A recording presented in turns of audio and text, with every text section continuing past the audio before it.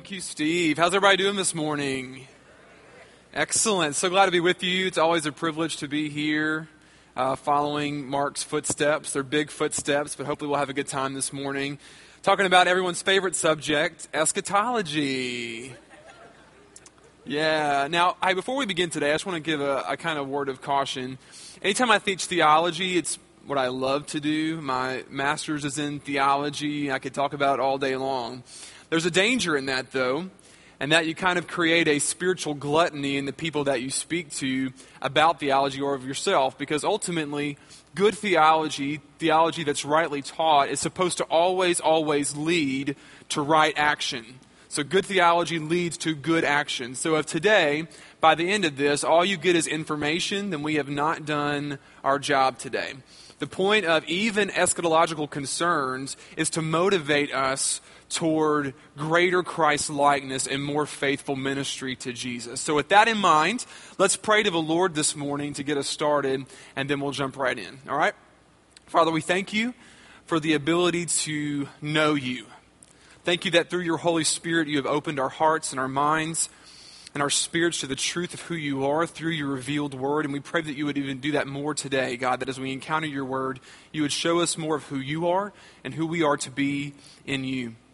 Father, I pray specifically as we deal with things regarding the end times, Father, we would not become embittered or wrongly impassioned about things in and of themselves, Father, but see in the discussions that you have put forth in your word, Father, how they are meant to motivate us toward greater faithfulness in ministry. Father, may everything that happens today be glorifying to you, for that is our desire in all things. And as always, may you increase and I decrease, we pray, in the mighty name of Jesus. And all God's people said, amen.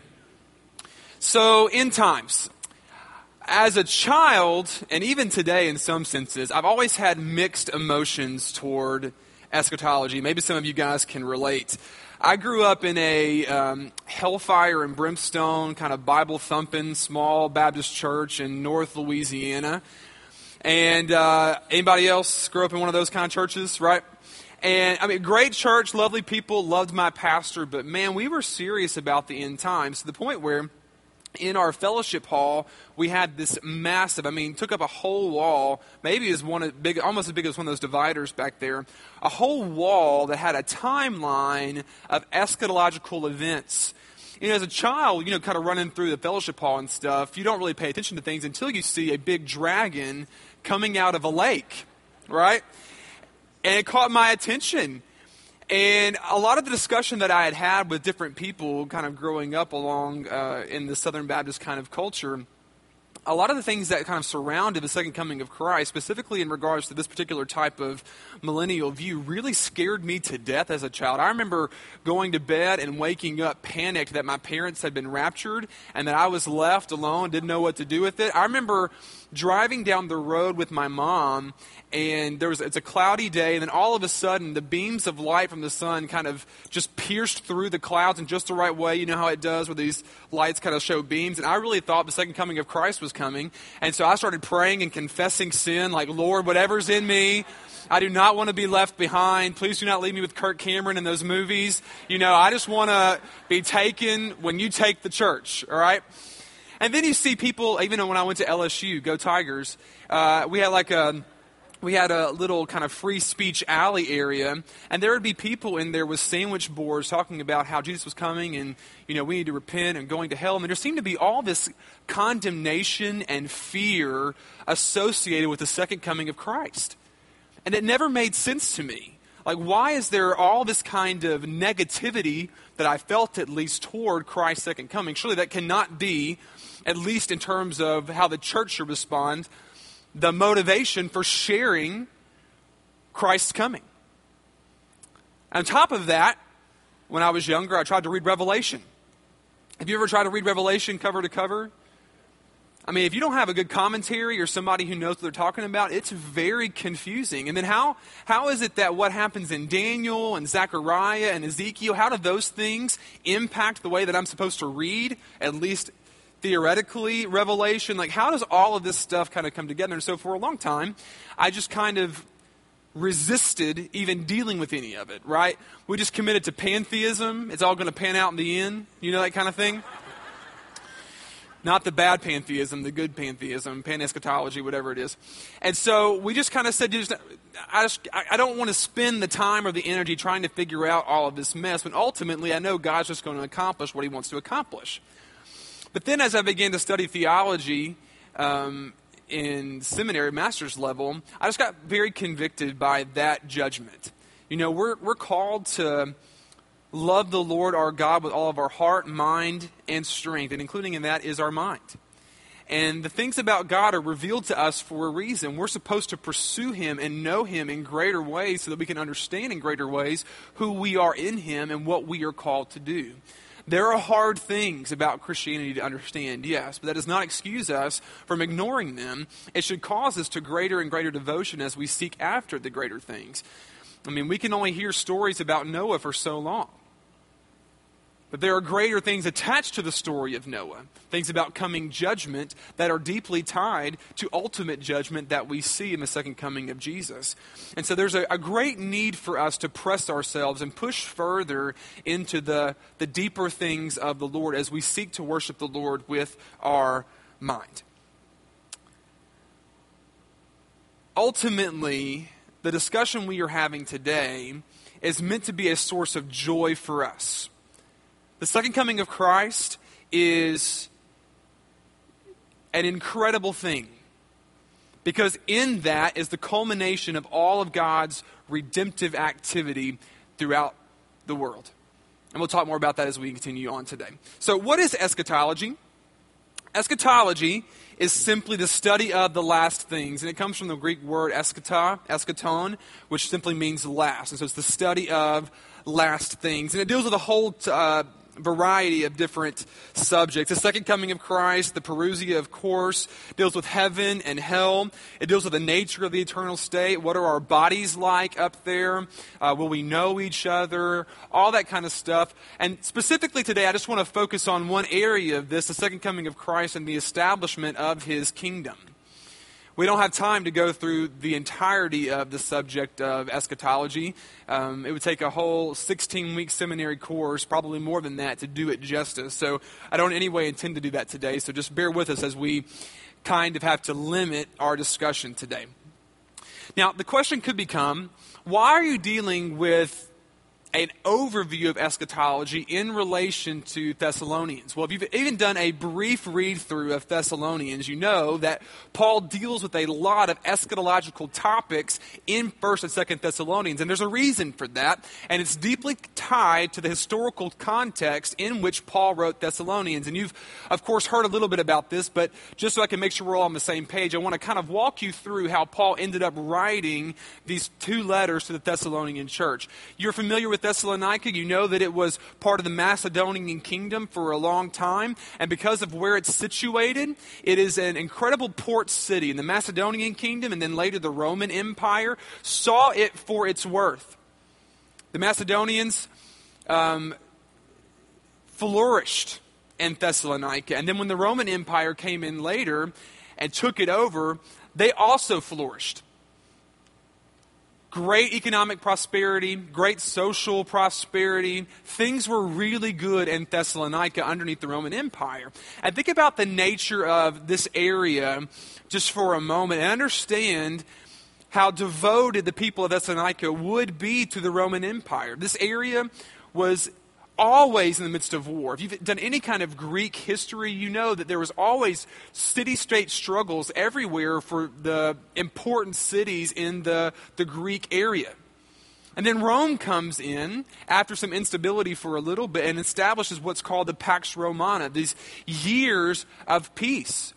And so as a result of the Roman Empire coming in and establishing peace in this region that allows even greater economic prosperity, there's a lot of devotion to Rome in the leadership of Thessalonica. They don't want to do anything to upset the good thing that got going on. Well, then comes this guy named Paul.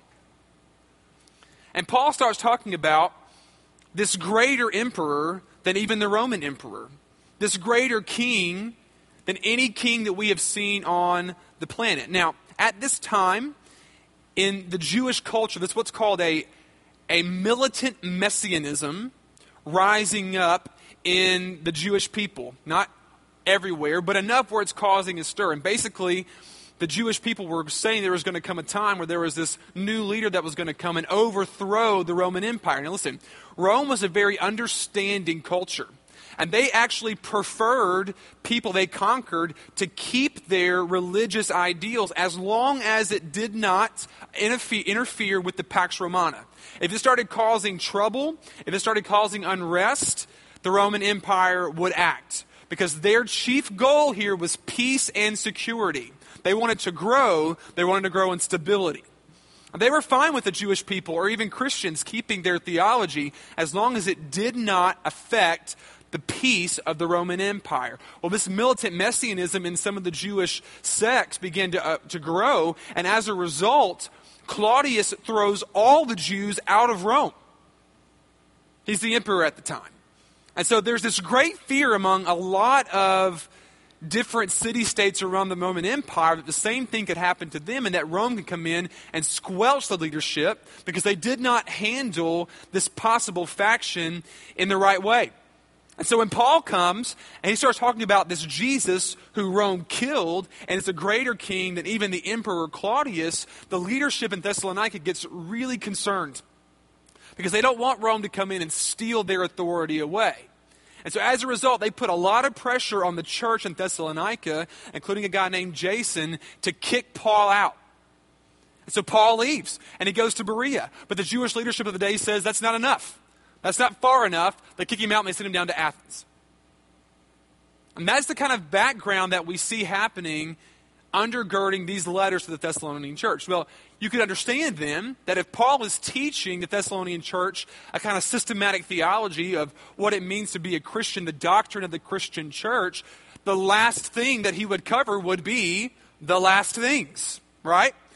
And he gets kicked out of Thessalonica before he's able to finish teaching the Thessalonian church all they need to know about the last things. And as a result, there's great confusion in the Thessalonian church regarding what's going to happen when Jesus Christ comes back. Things like this. What's going to happen to people who have died before us?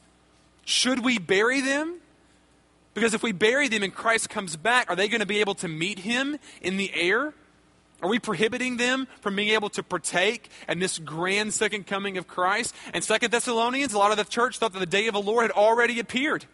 Have we missed Jesus? Are we in the midst of some great tribulation because we missed Jesus and this is why we're suffering now? And so Paul has to write to them and address these confusions because he was not able to do that in person. Okay? So that's why there's a great eschatological concern in the writings of 1st and 2nd Thessalonians, because Paul wasn't able to finish his theological discourse with them, and because of that, there's great confusion. And so, as a result today, in light of you studying Acts and then 1st and 2nd Thessalonians, we want to make sure that there's not confusion, hopefully, in you as you lead this study of 1st and 2nd Thessalonians. We want you to be sure that you at least have a general understanding of what the church teaches and why it's important for us to know different things about the second coming of Christ so that we can be encouraged. Now, before we dive into this, a word of caution. For some reason, actually I know the reason, it's the enemy. Eschatology has become a very divisive issue in the church. Very divisive. Almost toxic. And we've got to be very careful that we attack different aspects of our theology in a very humble way. And so I want to call all of us today as we approach the Word of God and we approach the study of end times and the last things to be sure that we do it with a humble spirit. At the end of the day, we do not know what's going to happen. We don't. We have very good ideas based on how we read the Scripture. But at the end of the day, God's going to accomplish what He wants to accomplish. He's going to be glorified, and we are going to be caught up in that as believers, okay? So just get ready for that. It's going to be a great day. Now, as I said earlier, though, it's our responsibility to try to seek out as much as we can know based on what He has revealed to us in His Word. But we should not cross the line to where a discussion about what could happen becomes a reason for disassociating fellowship with one another out of angerness and bitterness. As David Platt says, it's sanctifying for us to disagree about these things. It is sinful to divide over them. It's good for us to have discussion because iron sharpens iron, right? And even when iron sharpens iron, there are sparks that occasionally happen, and that's okay.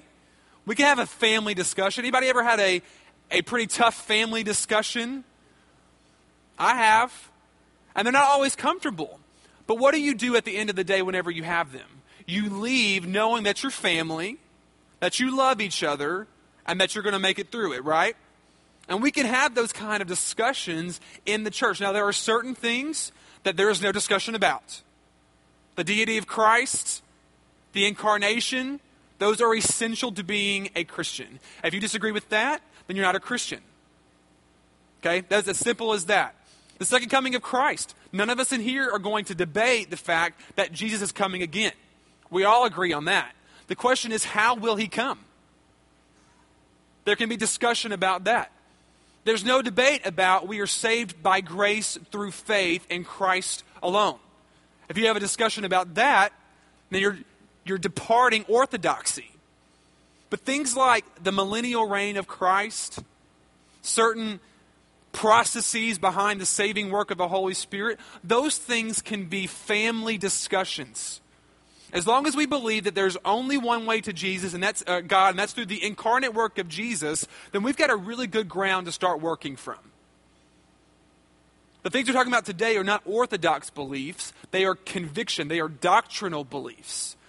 If you don't agree with mine or anybody else's view of the millennial reign of Christ, it doesn't mean that either one of us are going to hell as a result of that. It just means that we disagree about certain things that are very hard to understand in the text. It's been said that the millennium is 1,000 years of peace that Christians love to fight about. And what a shame that that is so true. And so I just want to encourage us today, as we begin our study, do not let this become a divisive issue. Because ultimately, the reason it was given to us in every single instance of the New Testament is to encourage us to greater faithfulness in serving the Lord, not to be a distraction from serving Him. As John Piper writes, it's on page 4 of your notes, when you know the truth about what happens after you die, and you believe it, and you are satisfied with all that God will be for you in the age to come, that truth makes you free indeed. Free from the short, shallow, suicidal pleasures of sin, and free for the sacrifices of mission and ministry that cause people to give glory to our Father who is in heaven. We must listen to the Word of God today and all it teaches humbly, minimizing the thoughts of man and magnifying the truth of God. So with that in mind now, let's jump into a brief overview of some eschatological thought. And basically, eschatology is about the kingdom of God fully realized. If you ever just walk through the teachings of Jesus, you will see the theme of the kingdom of God being spoken of over and over and over and over again. And that's because his ministry was designed to usher in the kingdom of God. The kingdom of God is at odds with the kingdom of the flesh. You and I know the gospel in here, that God created for a purpose, and that purpose was for us to be fully satisfied in Him. And as we find satisfaction in Him, we're to turn that satisfaction back to Him in joyous worship, giving glory and honor to Him. That is the reason why every single person, every single thing was created. But you and I rebelled against that purpose, and instead of finding satisfaction and joy in Him, we began to find satisfaction and joy in the things that He created in order to point us to Him. And as a result of that, you and I earned condemnation. You and I earned judgment. And that sin just did not affect us, causing us to be part of this depravity. It affected the entire world. So that as you and I look around the world today, we see the effects of the fall everywhere. As Pastor David said this morning, the strife and the war in Egypt, in Libya today, in the Sudan, and Syria are all the result of sinful humanity falling and living in a sinful world. That's a result of human sinfulness upon this planet. And yet the beautiful hope of the gospel and the work of Jesus Christ is that is not the future. Those things are not hopeless. That because of the work of Jesus, you and I, through the gospel of Jesus Christ, have the ability to speak into even the gravest of consequences of the fall of man and speak in that hope. The possibility of reconciliation and restoration, all because of what Jesus did. The resurrection of Jesus Christ is the most powerful event in all of human history because it is a blip on the radar of all that is to come. And the same way that Jesus Christ died and then was raised again in a new form, in a glorified form, so every single thing that has been created will pass away and be raised up and made new. Specifically for us if we are in Christ. This earth will pass away and be made new. Heaven will pass away and be made new. There will be a new heaven and a new earth connected by a new Jerusalem filled with a new glorified people who have given their lives to the lordship and saving work of Jesus Christ. And as the church, we are to push that agenda forward in the absence of Jesus physically as his hands and his feet. We are called to build the kingdom of God. We are called to look at mankind who is burdened with sinfulness and tell them about the hope that we have in Jesus, both here and hereafter. We are called to go to places that are overwrought with poverty, like Haiti and Kenya. And we are called to speak into that and help in any way we can because that poverty, that disease is a result of the fall of man. And we are called to come against that as the church, building the kingdom of God in opposition to the kingdom of flesh. Now we understand that these kingdoms are at war. And there will be tension as one kingdom overtakes the other. But at the end of the day, we also understand that Christ's victory is not in question. The victory of Christ is secure. The fact that he overcame the consequences of sin and death by being resurrected on the third day guarantees us that at the end of the day, his kingdom will prevail. And nothing will stand in the way of it prevailing. Now, the question for us this morning is, how will this kingdom be fully realized? How will he come back? How will he establish this millennial kingdom that we see put forth for us in Revelation chapter 20? How will all of this happen? We know it will happen. We know that Christ will come back and that his victory will be secure. But how will it happen, and how does that encourage us as we move forward in the work of the Lord?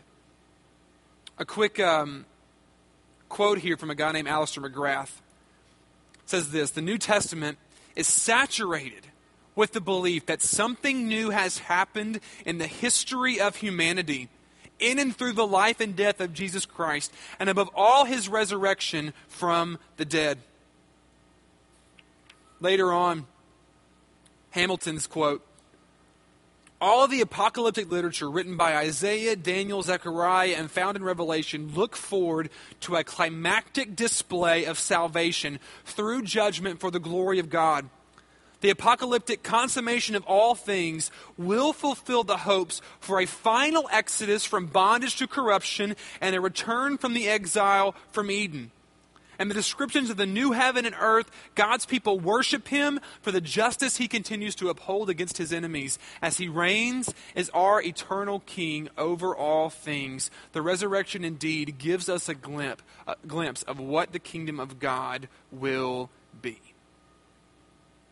So, how does this kingdom come? Now, we're going to talk about this ushering in of the kingdom of God by talking about three primary millennial views. Now, the millennium is defined generally as a 1,000-year period of peace that will come in which Christ will reign with his church over a new creation.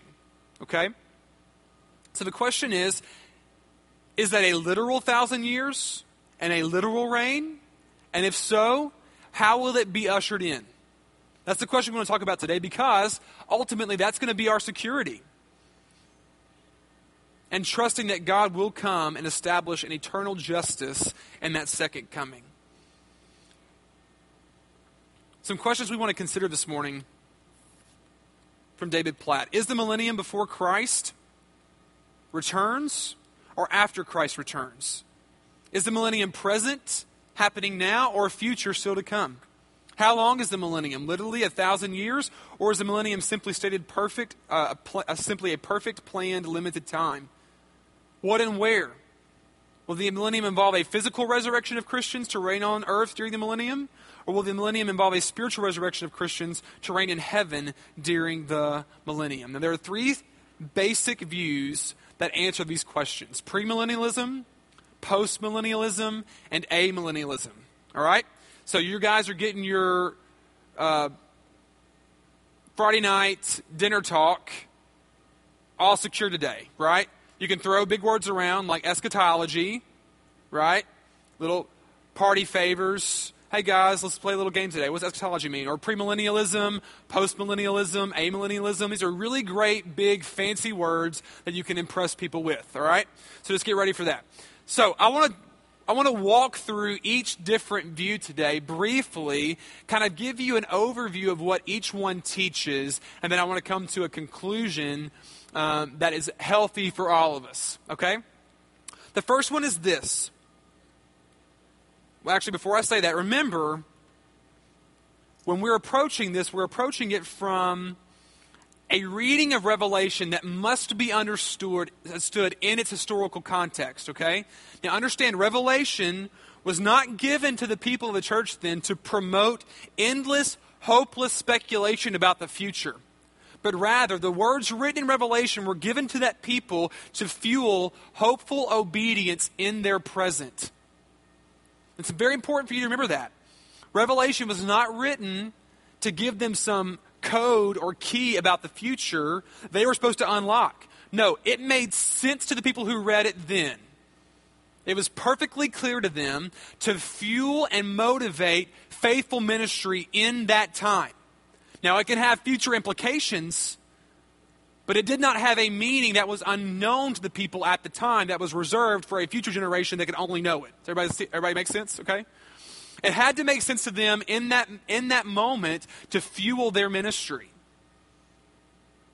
Important for us to think about as we move forward. Now, premillennialism. Okay, sorry. Easy for me to say, right? Premillennialism. There we go. Premillennialism is pretty self-evident. The idea here is that Christ will return for his church before the millennial reign of Jesus. Right? Millennial reign of Christ, okay? So again, we're talking about Revelation 20. There's a millennial reign that's established, 1,000 years of peace, and premillennialism says that there will be a time when Jesus will come back, and he will establish that reign as he comes back. Now, there will be some things that happen before that. Things like a 7-year period of great tribulation.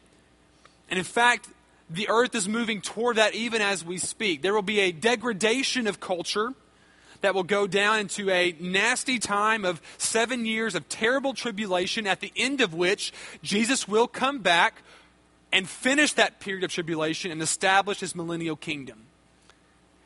Then there will be a 1,000-year reign in which Satan will be bound. At the end of that 1,000 years, Satan will be unleashed again. There will be one final epic battle in which Satan will be ultimately defeated, cast aside, and then the eternal state will begin. Now, within premillennialism, there are two major camps. There's historic premillennialism and dispensational premillennialism. Okay. I'm just going to say pre-mill from now on. Is that okay? Pre-mill, post-mill, a-mill. Okay, you know what I'm talking about. It's like a tongue tie, you know. Just try to say it over and over again. It's pretty fun to get after. All right. Now, historic pre-mill says this. Historic pre-mill says that the church will go through the tribulation and that Jesus will come back after that, rescue the church, and then establish peace. It's basically the idea. There will be a tribulation, there will be a second coming of Christ, but there will be no rapture as is defined by dispensational premillennialism. Okay? So historic premill says everything that all premillennial says. There's going to be a degradation toward a bottomness of culture. Ultimately, there will be a 7-year focus of great tribulation at the end of which Christ will come and the church will go through that. Dispensational premillennialism says that this last wave is one of 7 dispensations over time, and that before the tribulation happens, Christ will come back and rapture up his church. The church is at the focus of the 7 years of tribulation, the great judgment upon the earth. And so the Lord will not cause the church to go through that. Christ will come back in a third coming back and secretly take up the church from the earth before the tribulation happens. And they get that from like 1 Thessalonians 4 and other readings of Revelation. 1 Thessalonians 4 does not clearly say that there's a rapture. The idea of being caught up is there, but that's tied to an interpretation of Revelation in which at some point the church ceases to be mentioned. Okay? So that's the big camps of premillennialism. Premillennialism says that the earth will get worse until Christ comes back, ultimately ending in 7 really bad years of tribulation. And either Christ will come for his church before it or after it. Okay? Everybody good there? That's premillennialism. Oh, I should also say this. Within specifically the dispensational side of premillennialism, you'll see a great focus on the nature and nation of Israel. They keep Israel a separate entity from the church.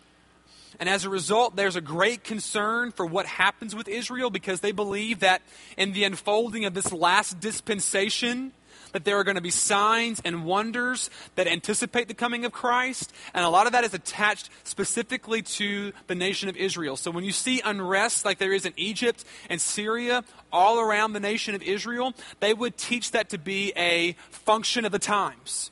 That as the area around Israel becomes greater and greater in terms of instability, that's suggesting that Christ's return is ever increasingly imminent. Okay? Postmillennialism.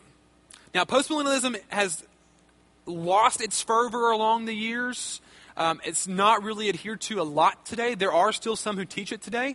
By the way, in your notes, at the beginning of each section, I've also put a book there for you in a footnote that will elaborate on these at a great deal if you have any more interest about it, okay? But postmillennialism has kind of gone off the ranch a little bit. Nobody really adheres to it anymore. There are some people who really promote it, but for reasons you'll see in just a minute, it doesn't really sound as it once did. Now, postmillennialism says that Christ will come at the end of the millennial reign. He'll reign from heaven, he will descend at the end and usher in the eternal state. And the idea is that Christianity and the gospel are so powerful in the world now that the world will continue to get better and better and better, ultimately coming to a place where all of culture will be transformed by the gospel of Jesus Christ, and that will usher in the millennial reign of Christ upon the earth. And so as the church goes out and we're teaching the gospel of Jesus Christ, it impacts societies, it impacts cultures, laws. Everything is going to be impacted by the church and its message. And as a result, at some point in the future, the world will come to a place of salvation. Everything will be impacted by the gospel in a positive way, even before Christ comes back. And this was greatly believed 18th, 19th century early America by American theologians. You could see why. They come to the new land. They see great potential. It's based on Christian ideals. They believe this nation is going to be a hope of all other nations. It's going to be a Christian nation. And that's going to be a realization of eschatological truths. That kind of went out the window, though, with World War II. And that's when you see this idea really kind of going off the end, because it's hard to look at the face of World War I and World War II and see that the world is actually getting better in the face of such great depravity and mass killings and just terrible evil, it's hard for postmillennialism to stand. Now, those who adhere to it today would say it's just kind of a blip on the radar, and that we are getting better and better over time, and that it is kind of growing in that regard, but it's very loose today, the adherence of postmillennialism. The other major view today, besides premillennialism, which is premillennialism is really prevalent in evangelical world, but amillennialism is usually the larger view in kind of mainline Protestantism, and actually is growing a lot in evangelical world today as well. And amillennialism sees the millennial reign as a metaphor or a symbol. It's not an actual literal reign, but is a function of what is happening presently in the church age. Let me just read for you the definition of it that I took from Wayne Grudem. According to the amillennial view, this position teaches that the passage in Revelation 21 through 10 describes the present church age. This is an age in which Satan's influence over the nations has been greatly reduced. So the binding of Satan that you see coming at the end of the Great Tribulation has already happened in some sense in the amillennial view to allow the gospel to move forward as it is moving forward even presently today. Those who are said to be reigning with Christ for the 1,000 years are Christians who have died and are already reigning with Christ in heaven. Christ's reign in the millennium, according to this view, is not a bodily reign here on earth, but rather a spiritual reign. Okay? So you get the idea here that it's not a literal view of a millennial reign that will come at the end of a great tribulation period, but when Christ sent the Holy Spirit onto the church, it began this church age that bound Satan and allowed now for the gospel to be pushed forth throughout the nations. And there are some positives to this view. On one hand, it does show that the gospel is moving forward. There is progress. Generally, the premillennial view has a lot of pessimism attached to it, and not in a negative way pessimistic, but just in an idea of their worldview. Things are going to get really bad before they get better. And so in some ways, there's a discouragement about going forth, because why would you go forth if everything's going to get bad anyway, right? Now, luckily for us in the evangelical world, that kind of pessimism doesn't reach into our zeal for evangelism or missions, but it could if you're not careful. Amillennialism, though, does show how the gospel is moving forward in great ways and accounts for the persecution of the church today. It's hard to reconcile sometimes how we would say that God would rapture us up from the persecution that is coming in the tribulation, and yet there is severe persecution happening around the world even now. As you heard Pastor David say this morning, a 10-year-old girl was shot coming home from a Bible study in Egypt because she's a Christian. Now, the premillennial camp would say that the persecution we're experiencing now has nothing on what is coming. But the amillennial camp says we are experiencing persecution even now. Because ultimately we are going to be persecuted as Christ was persecuted, so that in the same way he descended to be glorified, we could descend and also to become glorified. Now I'm running out of time. If you would like more information about those, see the books. Now I want to get to the big idea for today, okay? At the end of the day, whatever camp you fall into, the goal, the point of all of it is that the second coming of Christ is supposed to be a word of encouragement to us. It's supposed to be encouragement to us. It's supposed to be fuel for our ministry. In Philippians chapter 3, verses 20 and 21, our citizenship is in heaven, and from it we await a Savior, the Lord Jesus Christ, who will transform our lowly body to be like His glorious body by the power that enables Him even to subject all things to Himself. And then in chapter 4, verse 1, he says, so, in light of that, stand firm. In the face of countless persecution and constant resistance, stand firm, because Christ is coming back and He will establish a kingdom, and His justice will take care of those people who are persecuting you even now. And 1 Thessalonians chapter 4, verses 13 to 18, but we do not want to be uninformed, brothers. We don't want you to be uninformed, brothers, about those who are asleep, that you may grieve as others who do not have hope. For since we believe that Jesus Christ died and rose again, even so through Jesus God will bring with them those who have fallen asleep. For this we declare to you by a word from the Lord, that we who are alive, who are left until the coming of the Lord, will not precede those who have fallen asleep. For the Lord himself will descend from heaven with a cry of a command, with the voice of an archangel, and with the trumpet of God. And the dead in Christ will rise first. Then we who are alive, who are left, will be caught up together with them in the clouds to meet the Lord in the air. And so we will always be with the Lord. And then what does he say in verse 18? Therefore encourage one another with these words. Encourage one another with these words. 2 Thessalonians 1, 5-10. This is the evidence of the righteous judgment of God, that you may be considered worthy of the kingdom of God, for which you are also suffering. Since indeed God considers it just to repay with affliction those who afflict you, and to grant relief to you who are afflicted, as well as to us, when the Lord Jesus is revealed from heaven with his mighty angels, in flaming fire, inflicting vengeance on those who do not know God, and on those who do not obey the gospel of our Lord Jesus Christ. They will suffer the punishment of eternal destruction away from the presence of the Lord and from the glory of his might, when he comes on that day to be glorified in his saints and to be marveled at among all who have believed, because our testimony to you as believed. 1 Peter 1, 3-9. Blessed be the God and Father of our Lord Jesus Christ. According to his great mercy, he has caused us to be born again into a living hope through the resurrection of Jesus Christ from the dead, to an inheritance that is imperishable, undefiled, unfading, kept in heaven for you, who by God's power are being guarded through faith for a salvation ready to be revealed in the last time. In this you rejoice, though now for a little while, if necessary, you have been grieved by various trials, so that the tested genuineness of your faith, more precious than gold that perishes though it is tested by fire, may be found to result in praise and glory and honor at the revelation of Jesus Christ. Though you do not see him, you love him. Though you do not now see him, you believe in him and rejoice with joy that is inexpressible and filled with glory, obtaining the outcome of your faith, the salvation of your souls. The discussion here is not about the nature of Christ's return. The subject here is that Christ will return, and as a result of that, you should be encouraged. And listen, the early church needed some encouragement. Think of the time that Peter is writing.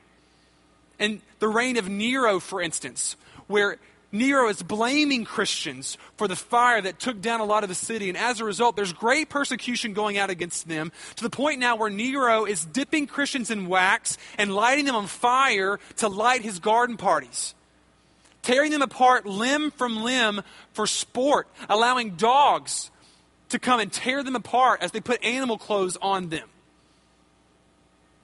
People are seeing their families literally be ripped apart for the sake of the gospel of Jesus Christ. And they're asking themselves, is this worth it?